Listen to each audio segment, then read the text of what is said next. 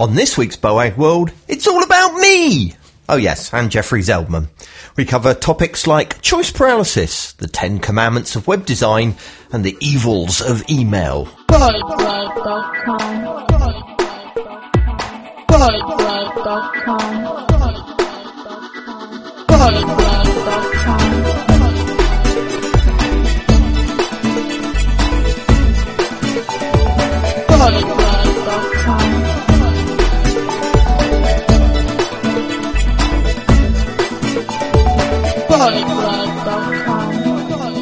So this week's show is going to be the shortest podcast ever recorded by the Boag World team. Well, I think that... Goodbye.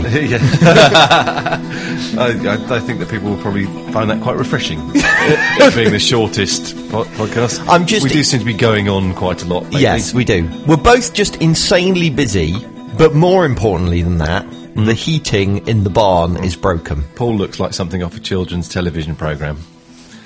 He really does. I'm wearing... What do you even describe this as? That's what... Handy Pandy? Actually, no one will know who that is. No, that makes you horribly. I'm wearing a sleeping bag romper suit. Exactly. Is probably the best way of putting it. But I'm warm. Those words coming out of your mouth just sound wrong. What? Sleeping bag romping suit? Yeah. Yes. You're warm, I'm bloody not. No, you're sitting there cupping coffee in both hands to keep your hands warm, while my hands are gone. Yes. They're just completely Tough hidden. to type, though, I would think. No, you have holes. Oh, right, okay. Well, what do you think I've been doing all morning, sitting in this thing, just staring at my keyboard? The barn heating is broken, by the way. That's what I just said. I started saying that. Did you say that? Yeah. Okay, I wasn't listening. Well, otherwise none of the previous bit would have made any sense. Well, yeah. I would have just seemed like a strange weirdo. It's being fixed today. Why did we come in and decide to podcast today when we could have come in tomorrow when it was warm? Because people said it's being fixed on Tuesday. Okay, I'll go in on Tuesday then. Yes, there was no more thinking than that. Yes, that without actually considering when on Tuesday exactly, it was going to be fixed. Yes, which was silly of us. But never mind. We're here now. But we do have our normal 4 wonderful blog posts to entertain and amuse. Well, mainly entertain, actually. Well, not even entertain. Wonderful. They're super wonderful this week, aren't they? They're super wonderful this week because 2 of them are mine. Well, this is the trouble. I've been so busy. I'm writing am I allowed to say what I'm writing? Yeah, you were writing. So I'm writing am I allowed to say who for? I don't know. Okay. So I'm writing an expert review. But normally an expert review we leave a couple of days for. But this is quite an important job, isn't it? Yeah. So we've left 4 days for it. And I'm like 5,000 words into it and not even halfway through yet. It's boring even me. I pity whoever's got to read it at the end.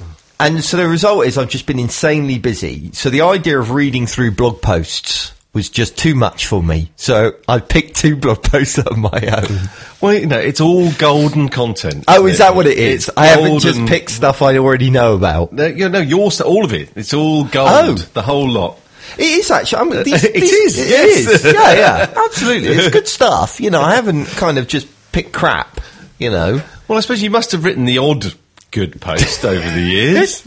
I've written a lot of good posts. Have you? I'll have you know. Really? I have. Yes. Okay. Well, if you write the number I do, yeah, it's just percentages, isn't it? Yeah. Monkey keyboard. Yeah. Shakespeare. Yeah. There you go. So that about sums up. Volume. Yeah, that's how you work. Volume. Yes. Quantity over quality. Yeah. But amongst all of that, we also have posts from Jeremy Keefe, but writing about a presentation that he heard Jeffrey Zeldman give, which is a good one. Yeah, that'll be good. And you've got a good one as well from the Happy Cog website. Yes, I have. So that's good. Yeah, it's about sales. Yay! Your favourite subject. The thing that no one talks about, apparently. Yes, except me. Except you. We've been talking about it for years. Yes. But, yeah, we'll come on to that later. Because you don't need to feel quite as smug as you currently are feeling over this, because you're not as cool as you think you are. Me? Yeah. Says the man in the giant romper suit. I was going to say, cool? I don't think I'm cool. Anyway, shall we start off talking about choice paralysis? Let's do that. So I've got a question, Marcus. Is the phrase choice paralysis a commonly used one? Or is it just a me thing? It's it's a thing. It's a real thing, isn't it? You didn't invent it. No, I didn't think. Well, so I was writing this Debts Expert review, and one of the points that I was trying to make was that they have these huge long lists of stuff. Yeah. Unsurprisingly, I thought, I started writing, you're going to create choice paralysis. It's for a charity website, and you go into the donation section, and there's this massive long list of different ways you can donate, and you just go, I give up. I'd love to give you some money, but I can't. There's too many choices here. So what I did is I didn't want to get into explaining too much about what choice paralysis is. So I thought I'll just link to it. There'll be a Wikipedia article or something on it. So I Google choice paralysis, and my post comes up as number 1 in Google on choice paralysis. Number 2. Oh, is it number 2? Analysis paralysis, which means the same thing, but Wikipedia is number 1. If you put quotes around choice paralysis. Perhaps that's what I didn't do. So I was amazed how highly I rank on that. So then I started worrying that it was just a made-up word that nobody else uses. And that's how I was ranked. Because you're right, the only thing above me is analysis paralysis. Yes. Which is, well, I guess it's the same thing. No, it's not the same thing. No, they're different. I'm making it up. That's a completely different thing. Yeah. Choice paralysis is basically about, and there will be stuff in here about supermarkets deliberately don't put too many different varieties. Well, that was the famous experiment that was done, where they did. I've got the exact figures actually, because I think I've mentioned it in the article. Okay. So choice paralysis is the principle that there's too much choice, you're overwhelmed, you don't pick anything. So there's a classic experiment, a supermarket study. Yes. Where only 3% of shoppers purchase jam when confronted with 24 varieties, while 30% purchase when they were only given 6 varieties. And, that's choice paralysis in a nutshell. Reduce the amount of choice somebody's got, they're more likely to make a purchase. And in actual fact, third in the list on the Google search is The Paradox of Choice, which is a video on TED, an excellent video, link in the show notes, definitely worth checking out, that talks about how choice is actually crippling Western society. Wow, that's a big statement. Well, I might have made that bigger statement than it probably was in the video, because it was a long time ago that I watched it. But it is good, so check that out as well. But anyway... no, you can't just leave that floating. Why? Because, give me an example. Well, we just gave you an example with the shopping market. Give me another example.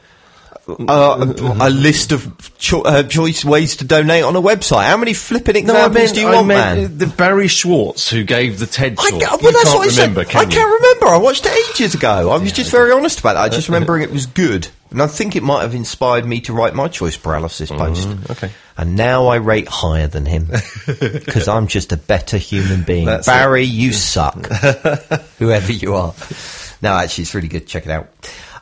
So I came up number 1 on Google for an article I'd written. This is very a Yay Paul podcast, isn't it? This is what I said. This is, see, now, look, before we did this show, when I said, I'm a bit worried, Marcus, about doing 2 posts of mine, you were like, no, do it, Paul, it'll be fine, it's okay, it's not a problem, you write lots of great stuff, we ought to cover it on the show. When we get on the frigging show, you start telling me I'm egocentric and mad. Make up your mind. I didn't say that. You were implying you dreamt it was a me-centric show. I wasn't me. I haven't said anything about this. At the moment, my brain is so cold that I actually am unsure now. Yeah. What are you talking about, Paul? I've got no idea what you're talking about. Stop messing with my mind. So anyway, this article I wrote in August 2010. If you haven't read it, seriously, all joking aside, it is a good article. It is worth reading. And I think whether you... Really, it doesn't matter. When you think about choice paralysis, because of that supermarket example, you do immediately think about e-commerce. But it applies on all kinds of sites. We've already said it applies to donations on a charity site. But it even applies to other scenarios. Any situation where you're giving the user a lot of options to choose between, there is a danger that they will be faced with choice paralysis. Yes. I think there's so many, so much of the time you come across with too many options within one category, or too many ways to customize stuff. Where you can change the colour, or you can mess with this or that or whatever. With e-commerce sites, another really famous example is overwhelming selection of special offers. Where there's like everything's on special offer. It's like the DHS sale, isn't it? Where they're always selling, and having a sale. That's right. You can get this. You have that feeling that you're missing out. Yeah. Well, if I go for this, then there's got to be a better offer. Yeah. It's like when you go shopping and inevitably you see the thing you want the very first shop you go into, but you have to run around 20 or 30 other shops just to make sure, don't you? Or if you're lazy like me, you go, oh, bollocks, I'll just have it anyway. Sometimes that's a blessing to be lazy. It is. Yeah, absolutely. I remember the first house I ever bought. Right. It was the first one we saw. Yeah. And we must have seen 30 others before we... Exactly the same happened to us. It's like, what? Yeah. But we're only young. I know. We didn't know any better. That's exactly, yeah. So, second time, walked into it, this will do. Totally. House we're living in now, we didn't look at any others. None. So, how do you deal with this problem of choice paralysis? Well, first of all, you've got to make sure there's clear differentiation. Oh, I can't. Why am I a podcaster? I don't know, because you can't talk. I can't speak. I can't write. Maybe you need to move out of Wurzel land, and then you'd be able to talk properly. I could be. Could do, even. Not be. See? This is the problem. So, first thing to do is differentiate between your different choices. And computer manufacturers suffer from this problem so badly. When you're buying a computer, making a decision can be hard when the only difference between a model is a technical specification. I had this recently, actually. I went and bought a laptop. And it's like, in the article I say, most people don't know the difference between 2 gig and 4 gig of memory or whatever. But actually, those numbers seem small now, don't they? 2 gig and 4 gig. But, recently I went in to buy a laptop and had different graphics cards. There's no comparison, no way of comparing them whatsoever. And the choice was just overwhelming and crippling. Well, there's just the expensive... You really should be having the expensive one, because otherwise you'll be 6 months behind as you walk out of the shop door. Yeah, I know. Which is actually, I don't think, the case anymore with computers. That used to be the case, didn't it? Well, it depends on what you're buying it for. It's still the case with gaming. Yeah, I suppose, yeah. But you don't game very much. Not really, no. Not that type of game, anyway. But, the thing we're recording on, which is a MacBook Air, nearly 3 years old. Yeah. I'm running Logic Pro on this. It's not plugged in. There's no... unheard of. Yeah, absolutely. On anything a few years ago. I've got loads of other programs running. This is a tangent, but I'm just hugely impressed with it. Apple have almost made it too good. Well, actually, Apple is the example of the kind of exception to the rule. If you go to, say, the Dell website, you want to poke needles through your eyes quite quickly because the choice is just overwhelming. Well, Apple, for a long time, they're not so good now, it has to be said, but for a long time had really clear differentiation between their products. In fact, they've got a problem now, haven't they? With the Air is too good, as I've just been saying. Yeah. That's it. I bet that's an issue. Absolutely. It used to be when I wrote this. Well, no, they did have the Air in it back in 2010. But their website, they had a section called "Which Mac is right for you," and it's brilliant. It's absolutely great what they had on the website. I haven't looked more recently, but they had a MacBook, which is they refer to. They don't refer to specs. Yeah. They just say it's our most affordable notebook. Yeah, they don't make that one anymore. No. Then they had their MacBook Pro, our most advanced notebook. Then they had their MacBook Air. For the thinnest and lightest notebook and iMac and so on. And each of them are clearly differentiated. Yeah. Right? So that's the key. If you've got to have lots of options, because the immediate responses will reduce the number of options, right? Which is... You want to be able to do in most situations, but you can't... It's not that black and white. You can't say, I just need to remove a load of options. Sometimes it's... All you need to do is really clearly differentiate between the options that you've got. Yes. So, but that doesn't just apply to computers or products, it can apply to navigation as well. I mean, which you do a lot of IA work. Yeah, absolutely. If you have a top-level sections that, and you're not quite sure what the difference is between the two. I mean, the example I give is with Firebox.com, where they have two top-level sections, one called Technology and one called Geek. And the two are quite close, and you're not sure what's in what and what the difference is between those two sections. Do you reckon anyone ever clicks on those? I don't. I do on Geek all the time. But I suppose you're just you want to be shown stuff. Yeah. So you would. I just think any shopping site, people just search. No, because I don't think they always know. Because Firebox is a really kind of gift-orientated site. Yeah. And you're looking for a gift for someone, and someone is kind of geeky, so you click on the geek section, show me all the geeky products. Yeah. But anyway, I mean, but that's okay. That could equally be a content-driven site where you have two sections that, that are too similar.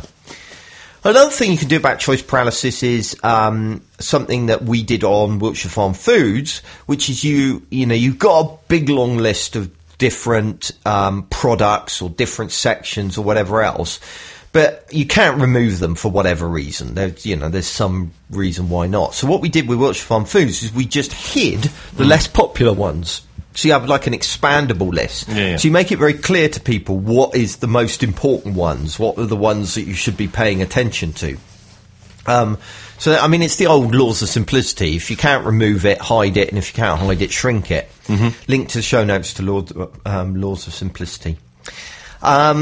And then, of course, the other thing you can do is you can make suggestions about, what people should be looking at, what's most appropriate to them. And I guess that's, what Amazon does, really. Instead of just kind of vomiting you onto their website and say, find whatever you want, it does actually provide some recommendations about what is most appropriate to you and what is not. Another thing worth mentioning, or the last thing really worth mentioning, is also setting good defaults makes a big difference as well in avoiding choice paralysis. So this is something we do a lot on donation websites. Yes. How much to give? Oh, I don't know. Do I give £10 or £20 or £5? What's the kind of normal thing?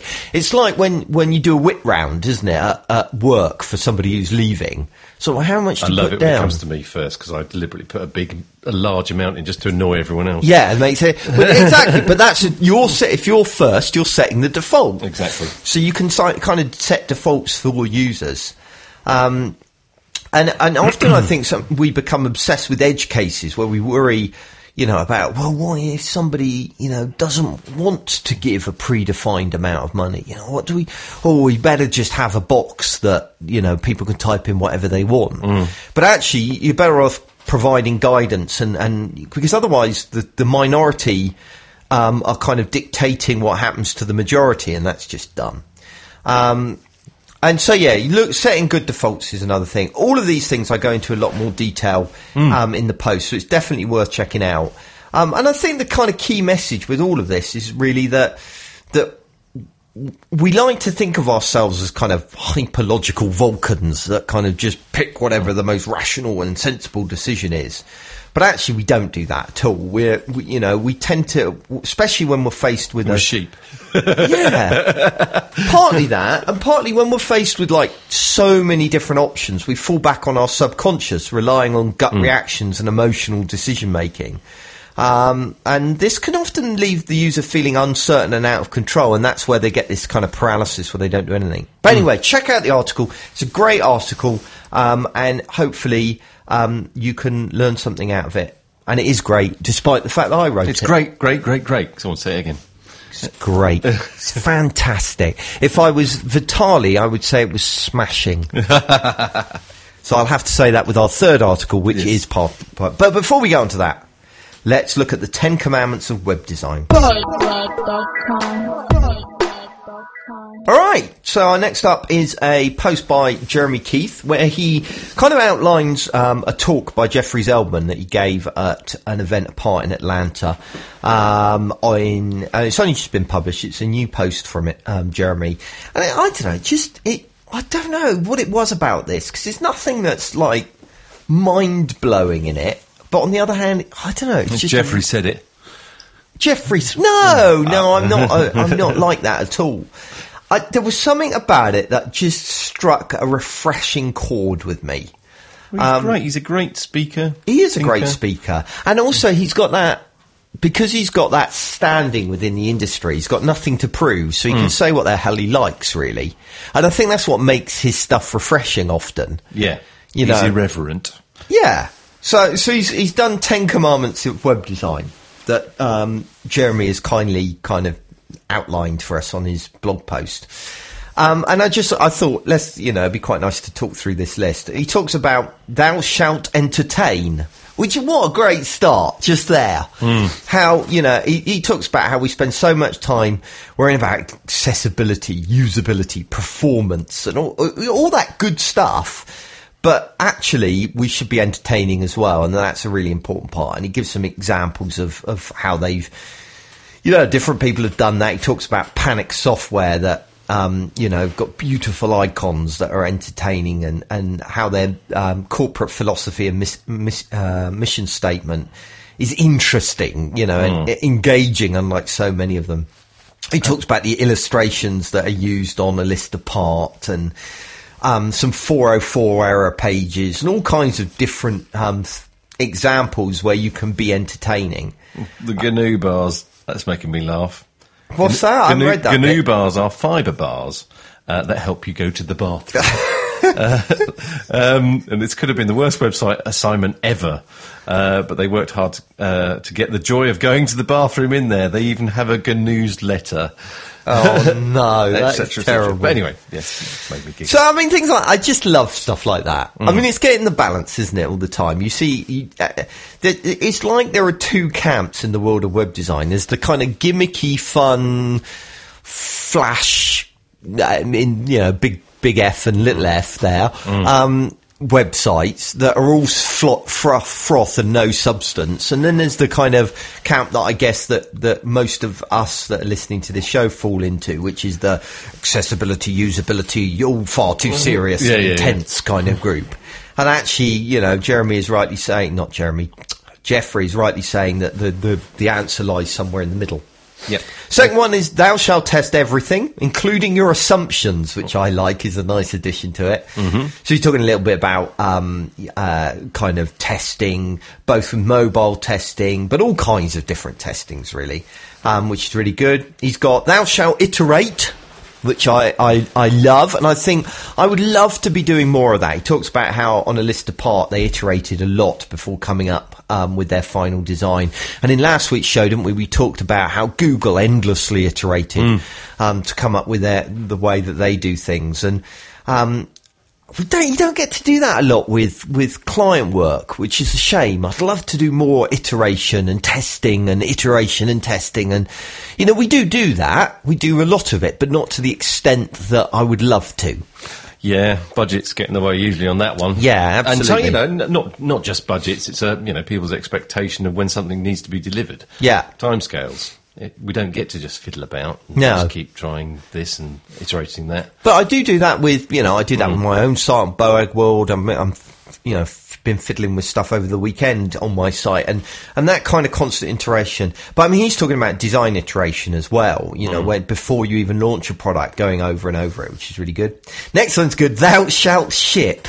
And this first line on this is great. I don't know whether this is Jeremy as he's recounting it back or whether it's Jeffrey said this. He said, good is the enemy of great. Fair enough. Good enough is not good enough. But great is the enemy of shipping, which is so true. How you kind of obsess over things endlessly, and eventually you've got to go get it out of the door, And Jeremy talked about how, he used to work at a company that had a perfectionist as the president, which, and about how in some ways that's a good thing, and in some ways it's not, and you never end up shipping stuff, and it's just great. That I'm a huge believer in, okay, enough's enough, let's get it out there. There's a balance between points 3 and 4. Yes. Thou shalt iterate and thou shalt ship. Because endless iteration can... Never ship. You're looking for greatness. Yes. Which means you'll never get it out the door. Yes. So this is all rubbish. Well, no, it's not. joking. Yeah, no, I know you are. It kind of perfectly sums up the paradox that you have of knowing where to draw the line. And I think that, to some degree, only comes with experience. You've got to do it too far in either direction, haven't you? Iterate too much or ship too early before you find that sweet spot in the middle. Engage thy community is number 5, and he uses Instagram as a great example of that, where they changed their terms of service and they didn't communicate that very well. But he gives some other examples as well, which is great. Love thy user as thyself, which is a great one, unless, of course, you hate yourself, in which case don't follow that advice.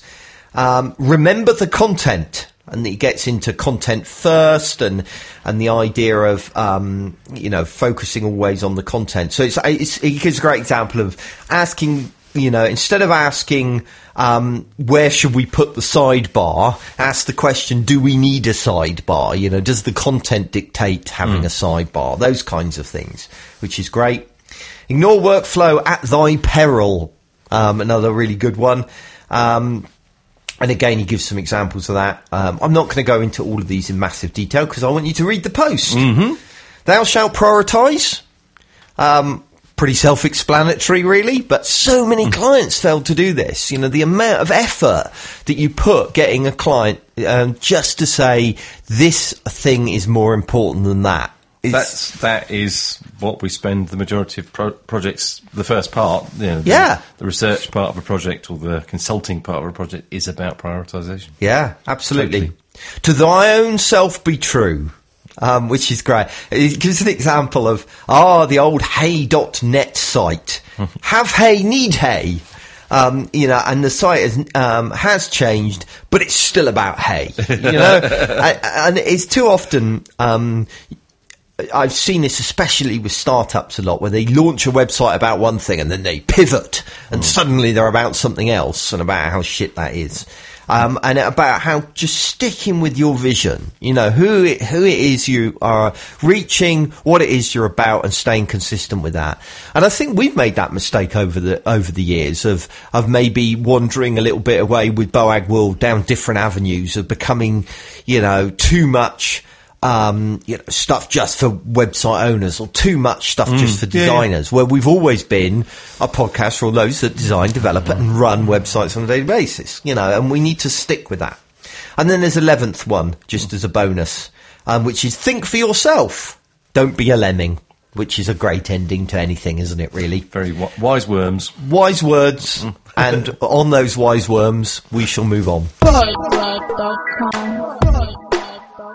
I'm loving the fact that every time we have a break between sections, Marcus is just going, it's flipping freezing. I can't feel my feet. Moan. My feet are gone. It's just horrible. I don't like it. We can go back downstairs soon. Good. Oh no, we've got 2 more posts. We're only halfway. Get on with it. Let's slow down. Because I'm toasty warm. Yes, in your romper suit. Anyway, next post is a post I wrote for Smashing Art magazine, and is just a no-holds-barred rant, right, about email, but not in the way you think, right? I'm not talking about spam, right? Because actually, truth is, I don't really care much about spam anymore. Got good spam filters. They work well. They get rid of the penis enlargement emails. I don't get that kind of spam anymore. You still get a few, but I'm actually quite attached to some of the spam I've been getting over the years. I get some stuff for kind of industrial piping, things like that. Yeah, I get that one as well. In fact, I had one today or yesterday, something like that. And I've been getting them for years, and I'd miss them if they went. So, no, I'm not talking about that kind of spam. I know. What I'm talking about is email marketing. So it's the... Which kind of is spam. Yes, it is. Well, it is and it isn't. It's a bit more cunning than that. Targeted spam. There's 2 types of it, right? Yes. There is the, you signed up for this application 23 years ago, and when you did, you accidentally didn't uncheck the box that says... Yeah. So, in theory, they do have permission to email me, right?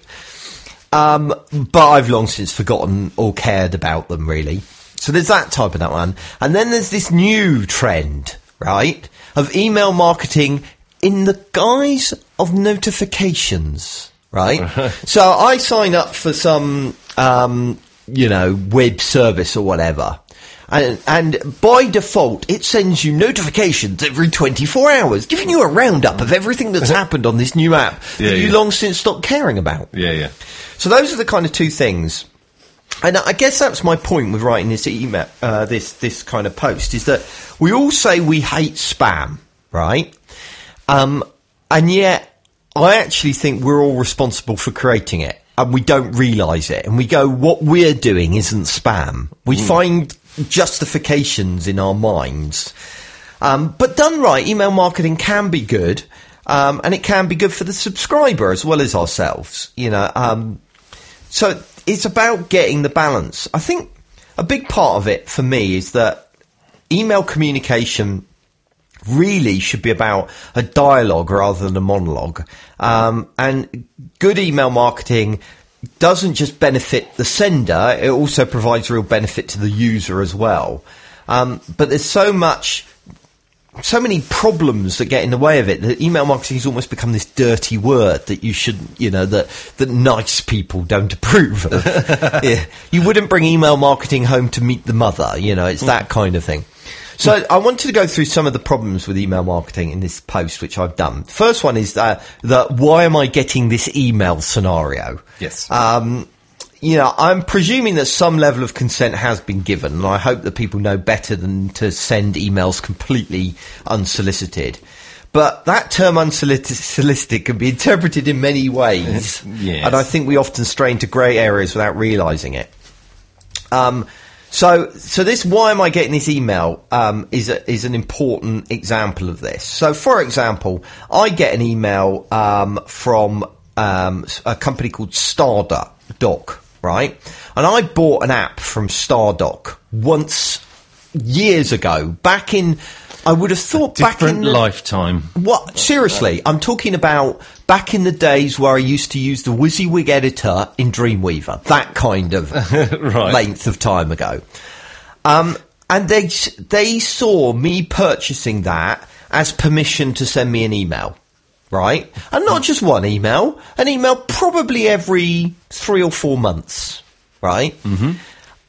And, I didn't opt out of it, but I don't remember opting in either. And it's that, why am I getting this email? I don't remember opting in for this, so why am I getting it? Yeah.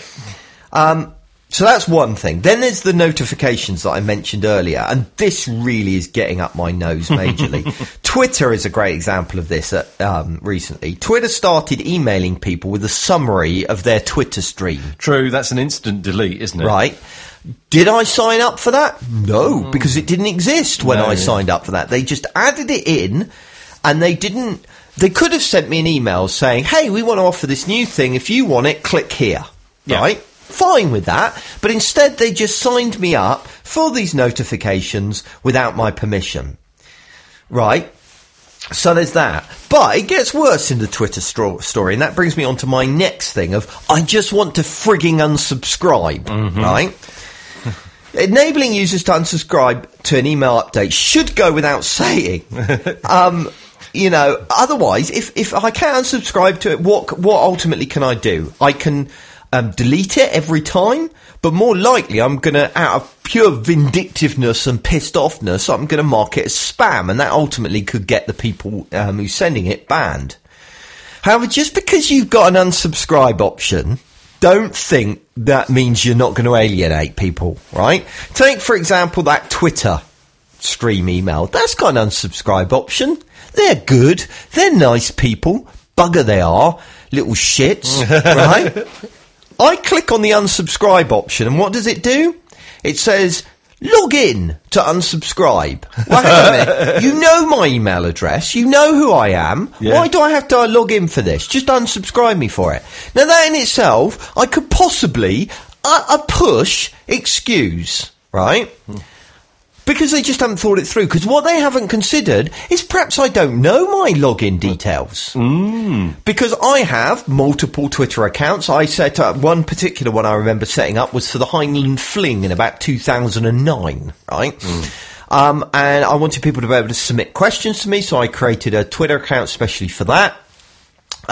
Used it for the one thing, then just abandoned it. Now I'm getting emails every week telling me what activity I've got on that Twitter stream, which is none, right? Yeah. But I don't know the username anymore. I don't know the login details. I don't even have the same email address, so they can't reset the password. And that happens countless times, right? So you got to make it easy. Unsubscribing should be as easy as clicking a link. That's it. None of that confirmation thing. That's the other thing they do. You go to a page and they go, oh, are you sure you want to do this? Yes, I frigging clicked on the link. Of course I want to do it. And then they make me click another button, right? Or do you want to unsubscribe to just this or everything? Now just do it. Yeah. Do it. Yeah. I mean, I don't bother unsubscribing for things because I'm so cynical. I think that I'm signing up for things when I unsubscribe. So I don't. I just delete them. Delete. And then, but then that gets really painful. If you're getting because I sign up for lots of things, I'm getting, I probably get. I would believe Twitter, for example, but then I still just delete them. Yeah. Because I get the. Because it feels quicker. Yeah, exactly. Boom, done. It's gone.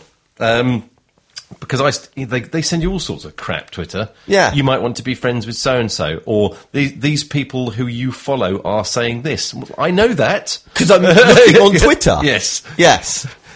Anyway. Right. Another one is, this isn't what I signed up for, right? When people do intentionally subscribe, they have certain expectations, right? And meeting those expectations is really important. So, and keeping a consistent tone across all these digital channels through which you communicate. So, for example, when people sign up to my newsletter, they expect web design related news. That is what I've told them that they will get, and that's what I have to deliver. If I start pushing my web design services instead, they're going to feel lied to and are going to be, get alienated. And this is such an important thing to do, but so often it doesn't happen. And, for example, if I sign up, I found a great example, a Circuit City email. Right? Circuit City don't exist anymore, so it's fine to slag them off. Although that didn't stop me slagging off Twitter. They're so big, it's okay. And they sent they send out, or used to send out emails, or basically red hot deals and shopping stuff. People don't subscribe to be sold at. They subscribe to get something of value. Do you know what I mean? So if all you're going to do is just sell people, you're wasting your time. If you went to a marketing conference, though, and said this to them, probably 8 out of 10 people, 9 out of 10 people will go, yeah, but that's not how it is.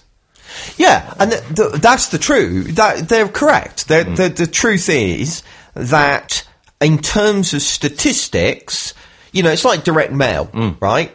2%, 1%, maybe even less people respond and buy something, but that pays for it and makes you a profit. But what they don't consider at these marketing conferences, and what really hacks me off, is the damage that they're doing to their brand at the same time. Yeah, and yes. I can feel myself going for a rant. It's about that old-fashioned word, kind of politeness. Yeah. That's what we're talking about here. And it's like, if you're a tough marketer, then you're just out to, get the best figures and sell this product, blah, blah, blah. But yeah, like you say, there is no consideration for maybe that person that bought that thing last year would buy this thing next year and the year after if you treated them with some respect. Yeah. But you're losing them every time. And that I think is part of the problem with I'm a great fan of metrics, right? That whenever we set up a project, one of the first things we do is set, measurable success criteria.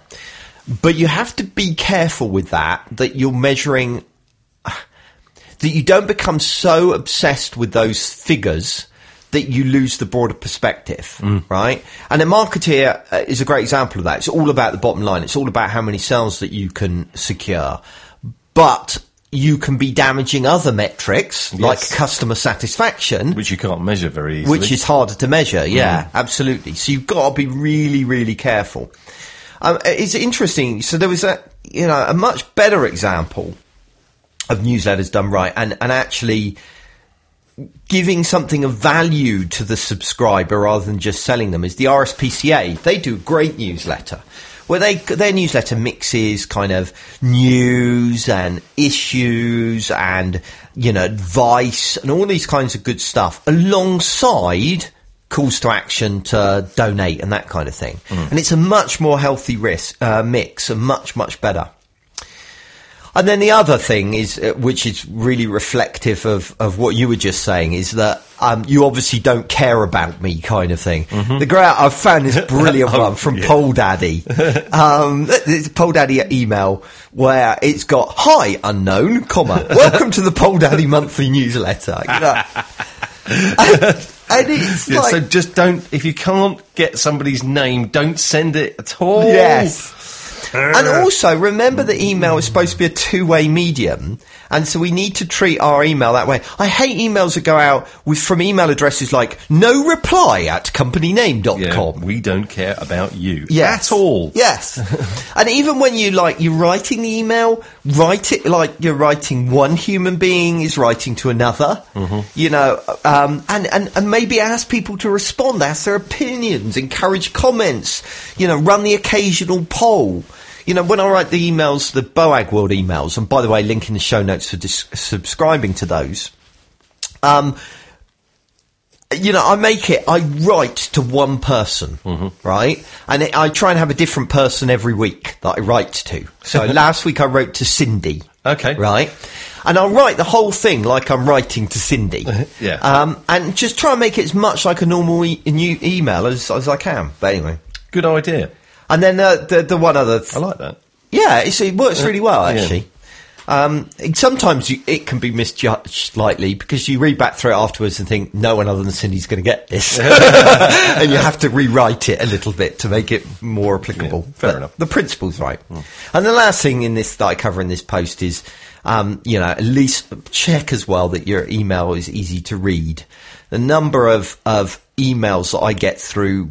But that because they don't automatically download the images are totally illegible, or just don't work on my iPhone, and it's so easy to do these days. I mean, the email email newsletter I send out, I use MailChimp, and they even provide a tool for like dragging and dropping design elements in. It's a WYSIWYG editor really for email, and that's responsive, and it works on every device and every email client, and it's just brilliant. I just love it. So anyway, like you say, it's funny, I conclude this by saying exactly what you said, which is I just want some respect. I just want to be treated like a human being, and if you treat people with respect, then you ain't going to go far wrong. It's the old adage of treat others as you would have them treat you, really, isn't it? Exactly. I mean, it just makes... Obviously, it doesn't... Well, to me, I think it makes business sense to treat people with respect, because I think they will then become customers for life. Yes.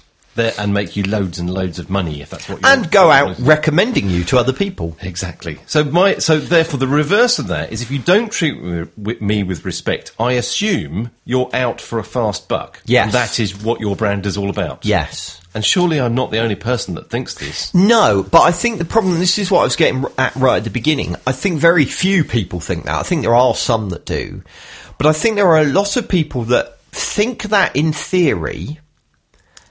and if you ask them, do you treat your customers with respect, they would say, of course we do. But their actions, it's almost like we become blind to our own actions and we don't realise when we're, tricking people into signing up for a newsletter or, we kind of think, oh, well, it's all right in this occasion because what we'll provide will be brilliant. Yes, so it'll be fine. We're very worthy. Yeah. Well, of course, everybody wants our notifications because our notifications are for an app that's absolutely brilliant and everybody, cares about more than life itself. Yes, exactly. So we self-delude to an extent. Yeah. And I think that's the key here is to, ask some of your users whether you're doing it right. And actually, on that note, I would love to hear back from you guys if you're subscribed to my newsletter as to whether you feel it's too intrusive, whether you feel it's too salesy, whether you feel it's, annoying in any way.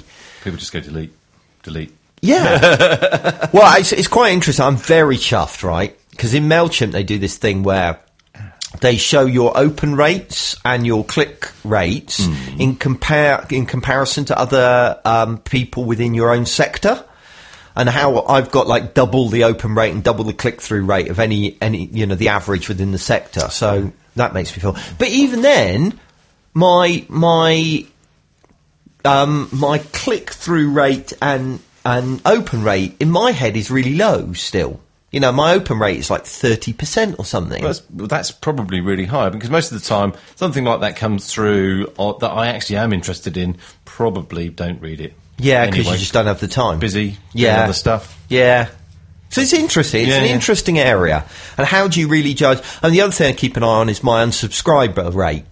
So lots of people unsubscribing every time, and it seems to be almost an identical figure every time, which is really weird. Every week I send out a newsletter and 8 people unsubscribe.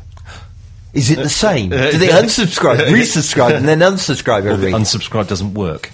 No, it does, because it's MailChimp. So they obviously have to be really hot on that. So anyway, that's that post. Let's move on to Marcus's contribution to proceedings. Okay. This is a post about sales. Actually, I do need to say one thing before we do that. Sorry. In the time it took me to do that last section, I had 4 pieces of unsolicited mail come in. Which I just thought was superb. Yes. Sorry, sales, yay! Sales, everybody loves sales. Yay. So why are you feeling smug? I'm not feeling smug. Oh, I've been talking about this for years. Well, I kind of have been talking about this for years. No, that's just the only... this is Joe Rinaldi, who works for Happy Cog. Right. And he has... Basically, he's just talking about sales, and he starts it off by saying, "We work in a wonderfully open community where ideas and best practices are shared and implemented liberally, well, except when it comes to sales." It is true. I mean, to a certain extent, I won't talk about our rates, I've had this conversation, but I have had this conversation before. That's my smugness. We have talked about this kind of thing a lot in the past. Yes. Although we have not so much lately. I suppose once you've covered it. But I think what I liked about his post, and the reason why I don't think you can be completely that smug. I've not covered this before. You're making up my smugness. Dear listener, you should see his face. He has the smuggest face. No, he just looked constipated. The one thing I did like about this post was he actually put some hard and fast numbers. I mean, only one number. Yeah. Which is their win-lose rate. And for them, it's going to be brilliant. Yeah. So I suppose they're not... I mean, the guy I respect most out of all of this is Dan James from Silver Orange, who, quite happily talks about... There's another person who talks about sales. Yeah, he quite happily talks about, how much they've won, their revenue over a year, what their salary is. Yeah, and it's like, no. Because, I just think it's sensible not to go down that route, because the bottom line is, we're all up against each other. Yes. And we do want to win work against competing agencies. This is kind of very front of mind, because I went, for the second time ever, I went to a briefing where all of the agencies were invited together. Yes. Which is always incredibly awkward. So you and Andy Budd from Clear Left were sitting there. It was okay, because I know Andy quite well. And that was fine. But I went to one previously with the guys from Torchbox, and it's like, we're a bit like, all right. And then there's other people around the table looking very serious. And everyone's trying to point score and not point score at the same time. Yeah. It's just like, it's not a pitch. Just ask questions and go. But anyway, so... the point I'm trying to make there is we are up against each other, even the people we know and like and get on with and meet at conferences. Yeah. There is still an element of competition here. Of course there is. Yes, there is. So therefore you don't want to be saying, so therefore we charge X for this and we charge X for that. Because sometimes, that changes as well, depending on how busy you are and sure. And all of that kind of thing. But there is a lot more... We could be a lot more open than we are. In what way? I'm playing devil's advocate, not in terms of we charge this for this project and that kind of thing, but in terms of how we approach sales, and I suppose we are fairly open about that. And do we pitch? Do we not pitch? Do we do speculative work? What goes into our proposal? Here's a sample of one of our proposals. Would that be so terrible to do that kind of stuff? I wouldn't want to give an example of a proposal, no. Because that's part of you win work on how good your proposal is. Yeah, but we also win work on the quality of our code, and we share that all the time. Weird, isn't it? That's kind of what that's where I'm struggling. Because, I'll give you another example, a real tangible... Because I'm going to be brutally honest over this, right? Okay. I love the guys from Clear Left to bits. I love hanging out with them. But yeah, you're right. We're in competition with them. Numerous times we've been up against them. And I recently came across their new website, which I absolutely love. And I dropped an email to Andy on Twitter saying, really like your new website. And I sat there thinking, if this was any other website, I would now tweet it. Right? But there was something in me that prevented me doing it. And in the end, I thought, this is bloody stupid. I should do it. It's a good website. Of course it is. Why not? So I then tweeted it. Yeah. And I'm glad I did, and it was the right thing to do. But I didn't like that part of me. I didn't like the part of me that suddenly went all commercial and all, and all competitive over it.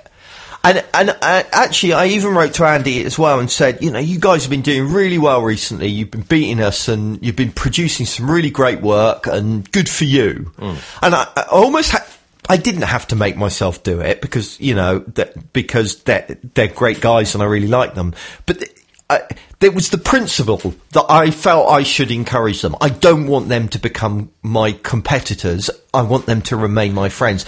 And I know in the past I have fallen into that mindset, not just with Clear Left, but with other web design agencies that I know. And I don't want to work in an industry like that. I want to work in sometimes you win them, sometimes you lose them. And we say that all the time to each other, but then perhaps it's just me. Perhaps there's something in me that's dark and evil. No. I mean, that's what this post by Joe Rinaldi is called. You win some, you lose some, and he kind of starts off that way, and then he goes into kind of the darker places. Losses cost, and they hurt, and all that kind of thing. And sometimes you're kind of just this would be a result if we win this one, kind of thing. Yeah. And if you don't, then you go fair enough. Others you put your heart on the line and you lose those, and it's like, bastards. Yeah. But just to go back to the point you're making there is a definite line. There's a lot, and this is when you're looking at, say Clear Left's website and you're admiring it as a piece of work,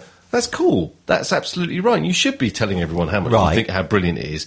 But when there's a project to be won that we're both going for, then that's you're in a different place then. Yeah. I don't know.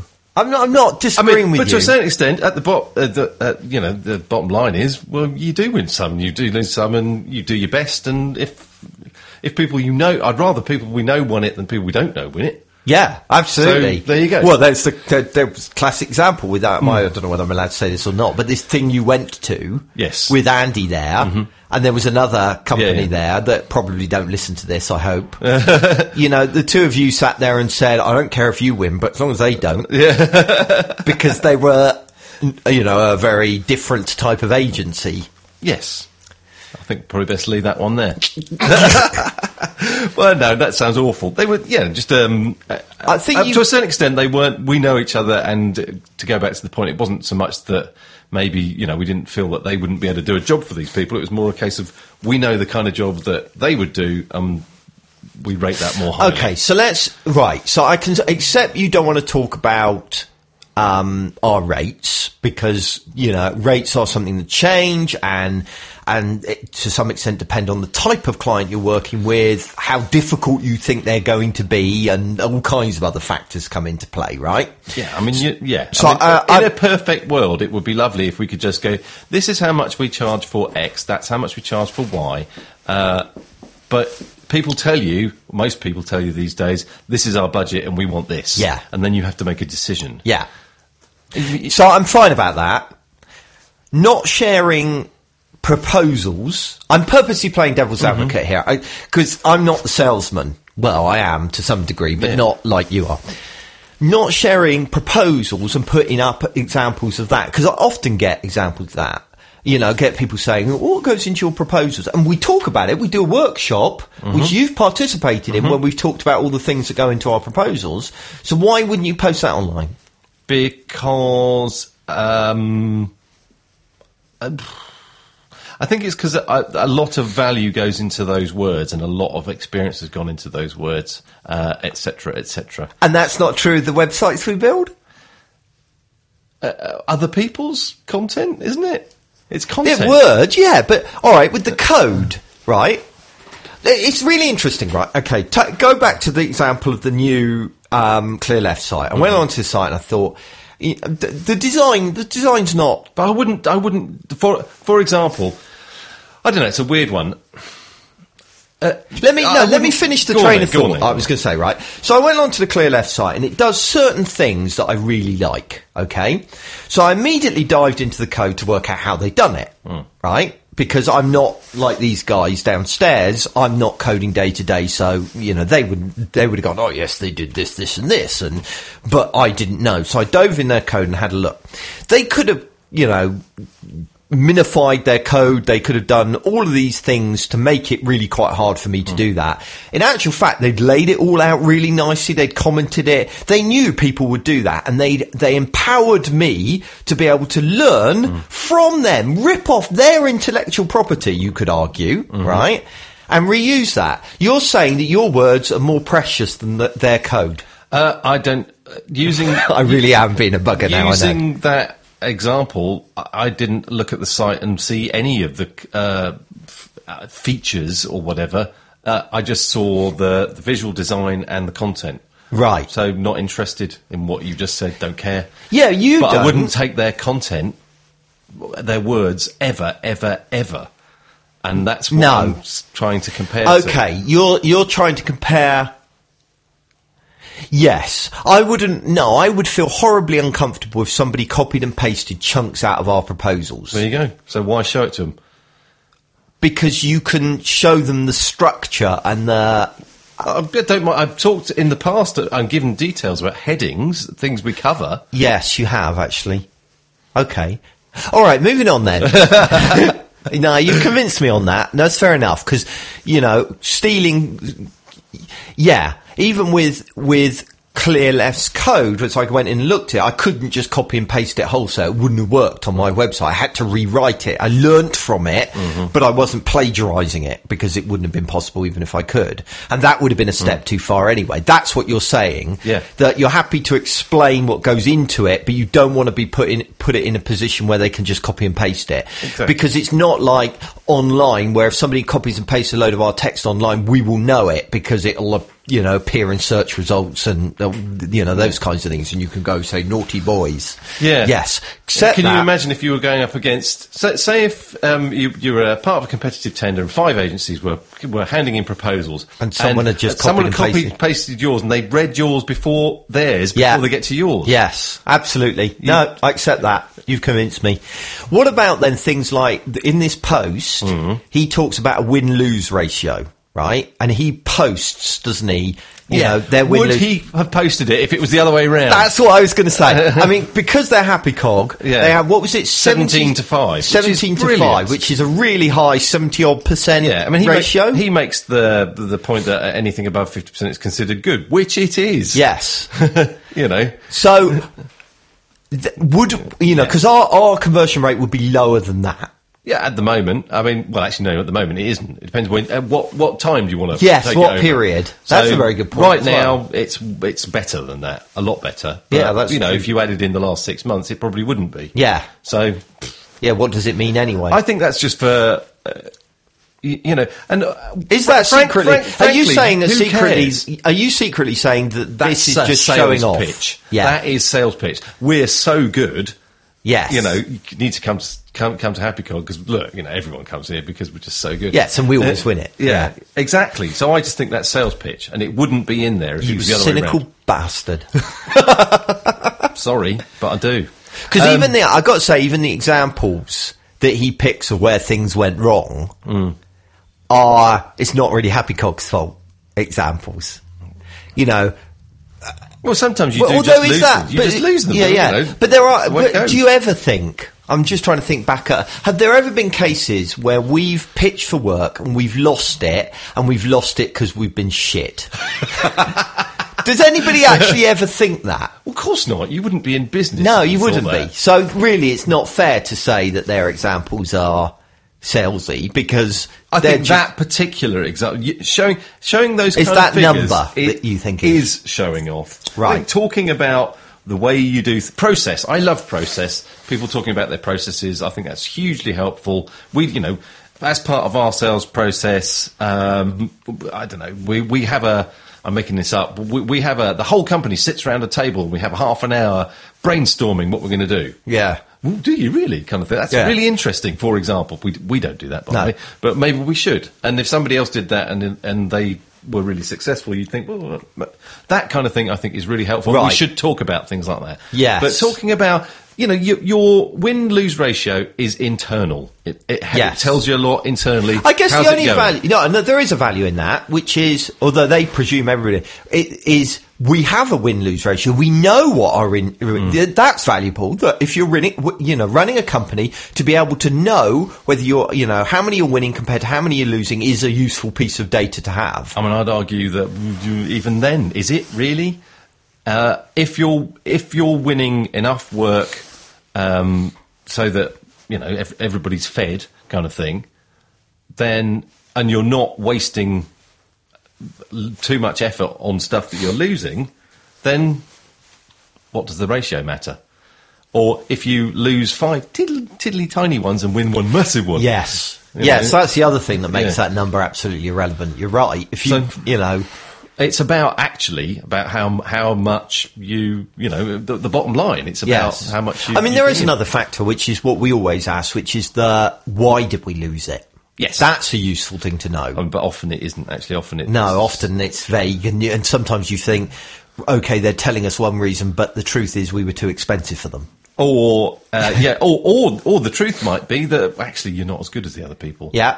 But they'll never tell you that. Yeah. Or the truth was, well, the managing director's nephew is a web designer, and they'll never tell you that either. Exactly. Yeah. We had, and I mean, I would say that probably. I think I recognise this more than I used to. That basically we've already decided who we want to work with, but Yes. we have to go out to tender. Yes. And to be fair, we've been on The receiving end, the the other good end of that, the good yeah. end of that. And I just feel so sorry for the other people that I know are receiving the same brief I've received, Yeah. knowing that Headscape has already won the work. Yeah. But, in response to that, there have been many times when you kind of know. Yeah. It's just such a good opportunity, and it's in the sectors we work in. We've got to go for it, and you just know. Yeah. And you do it all, and you put, a week's worth of effort into it, maybe.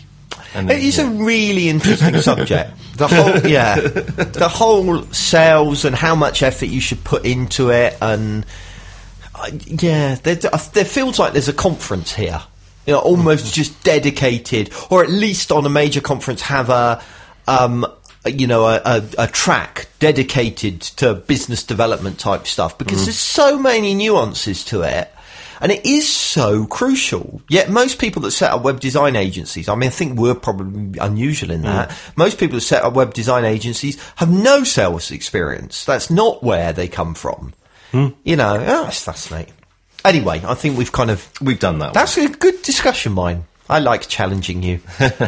It's fun. Yeah, I don't like being challenged. I'm challenged enough outside of this room at the moment. Stop challenging me. Okay, I apologise. Right, let's do this joke so we can get back in the warm. Oh, yeah. Why did I pick up? Hang on. Talk more. I've got to find a Talk shorter more. joke. I hate it when you just say that. What am I supposed to do?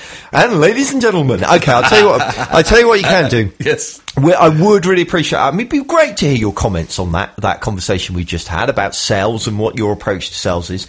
So go along to barrowgould.com /season/5, find episode 7, and you can post your comments there. It will be much appreciated. Got a couple of really short ones. Okay. What do you call a man with a pole through his leg? No, don't know. Rodney.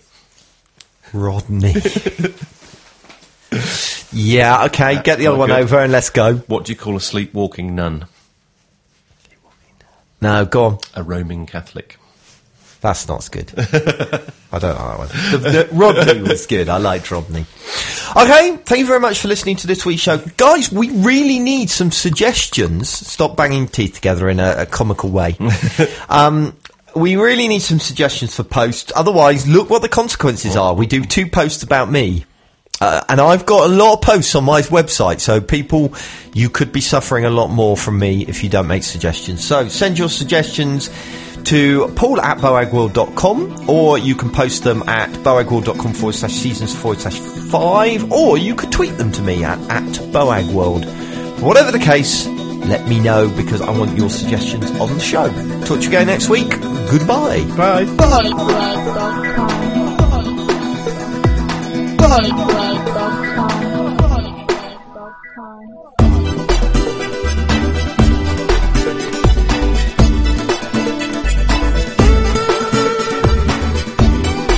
Podcast for those involved in designing, developing and running websites on a daily basis.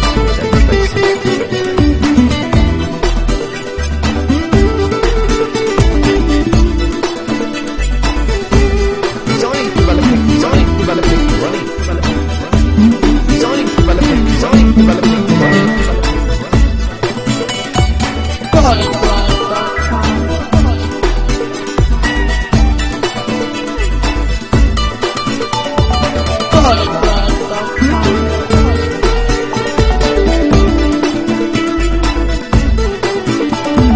Boagworld.com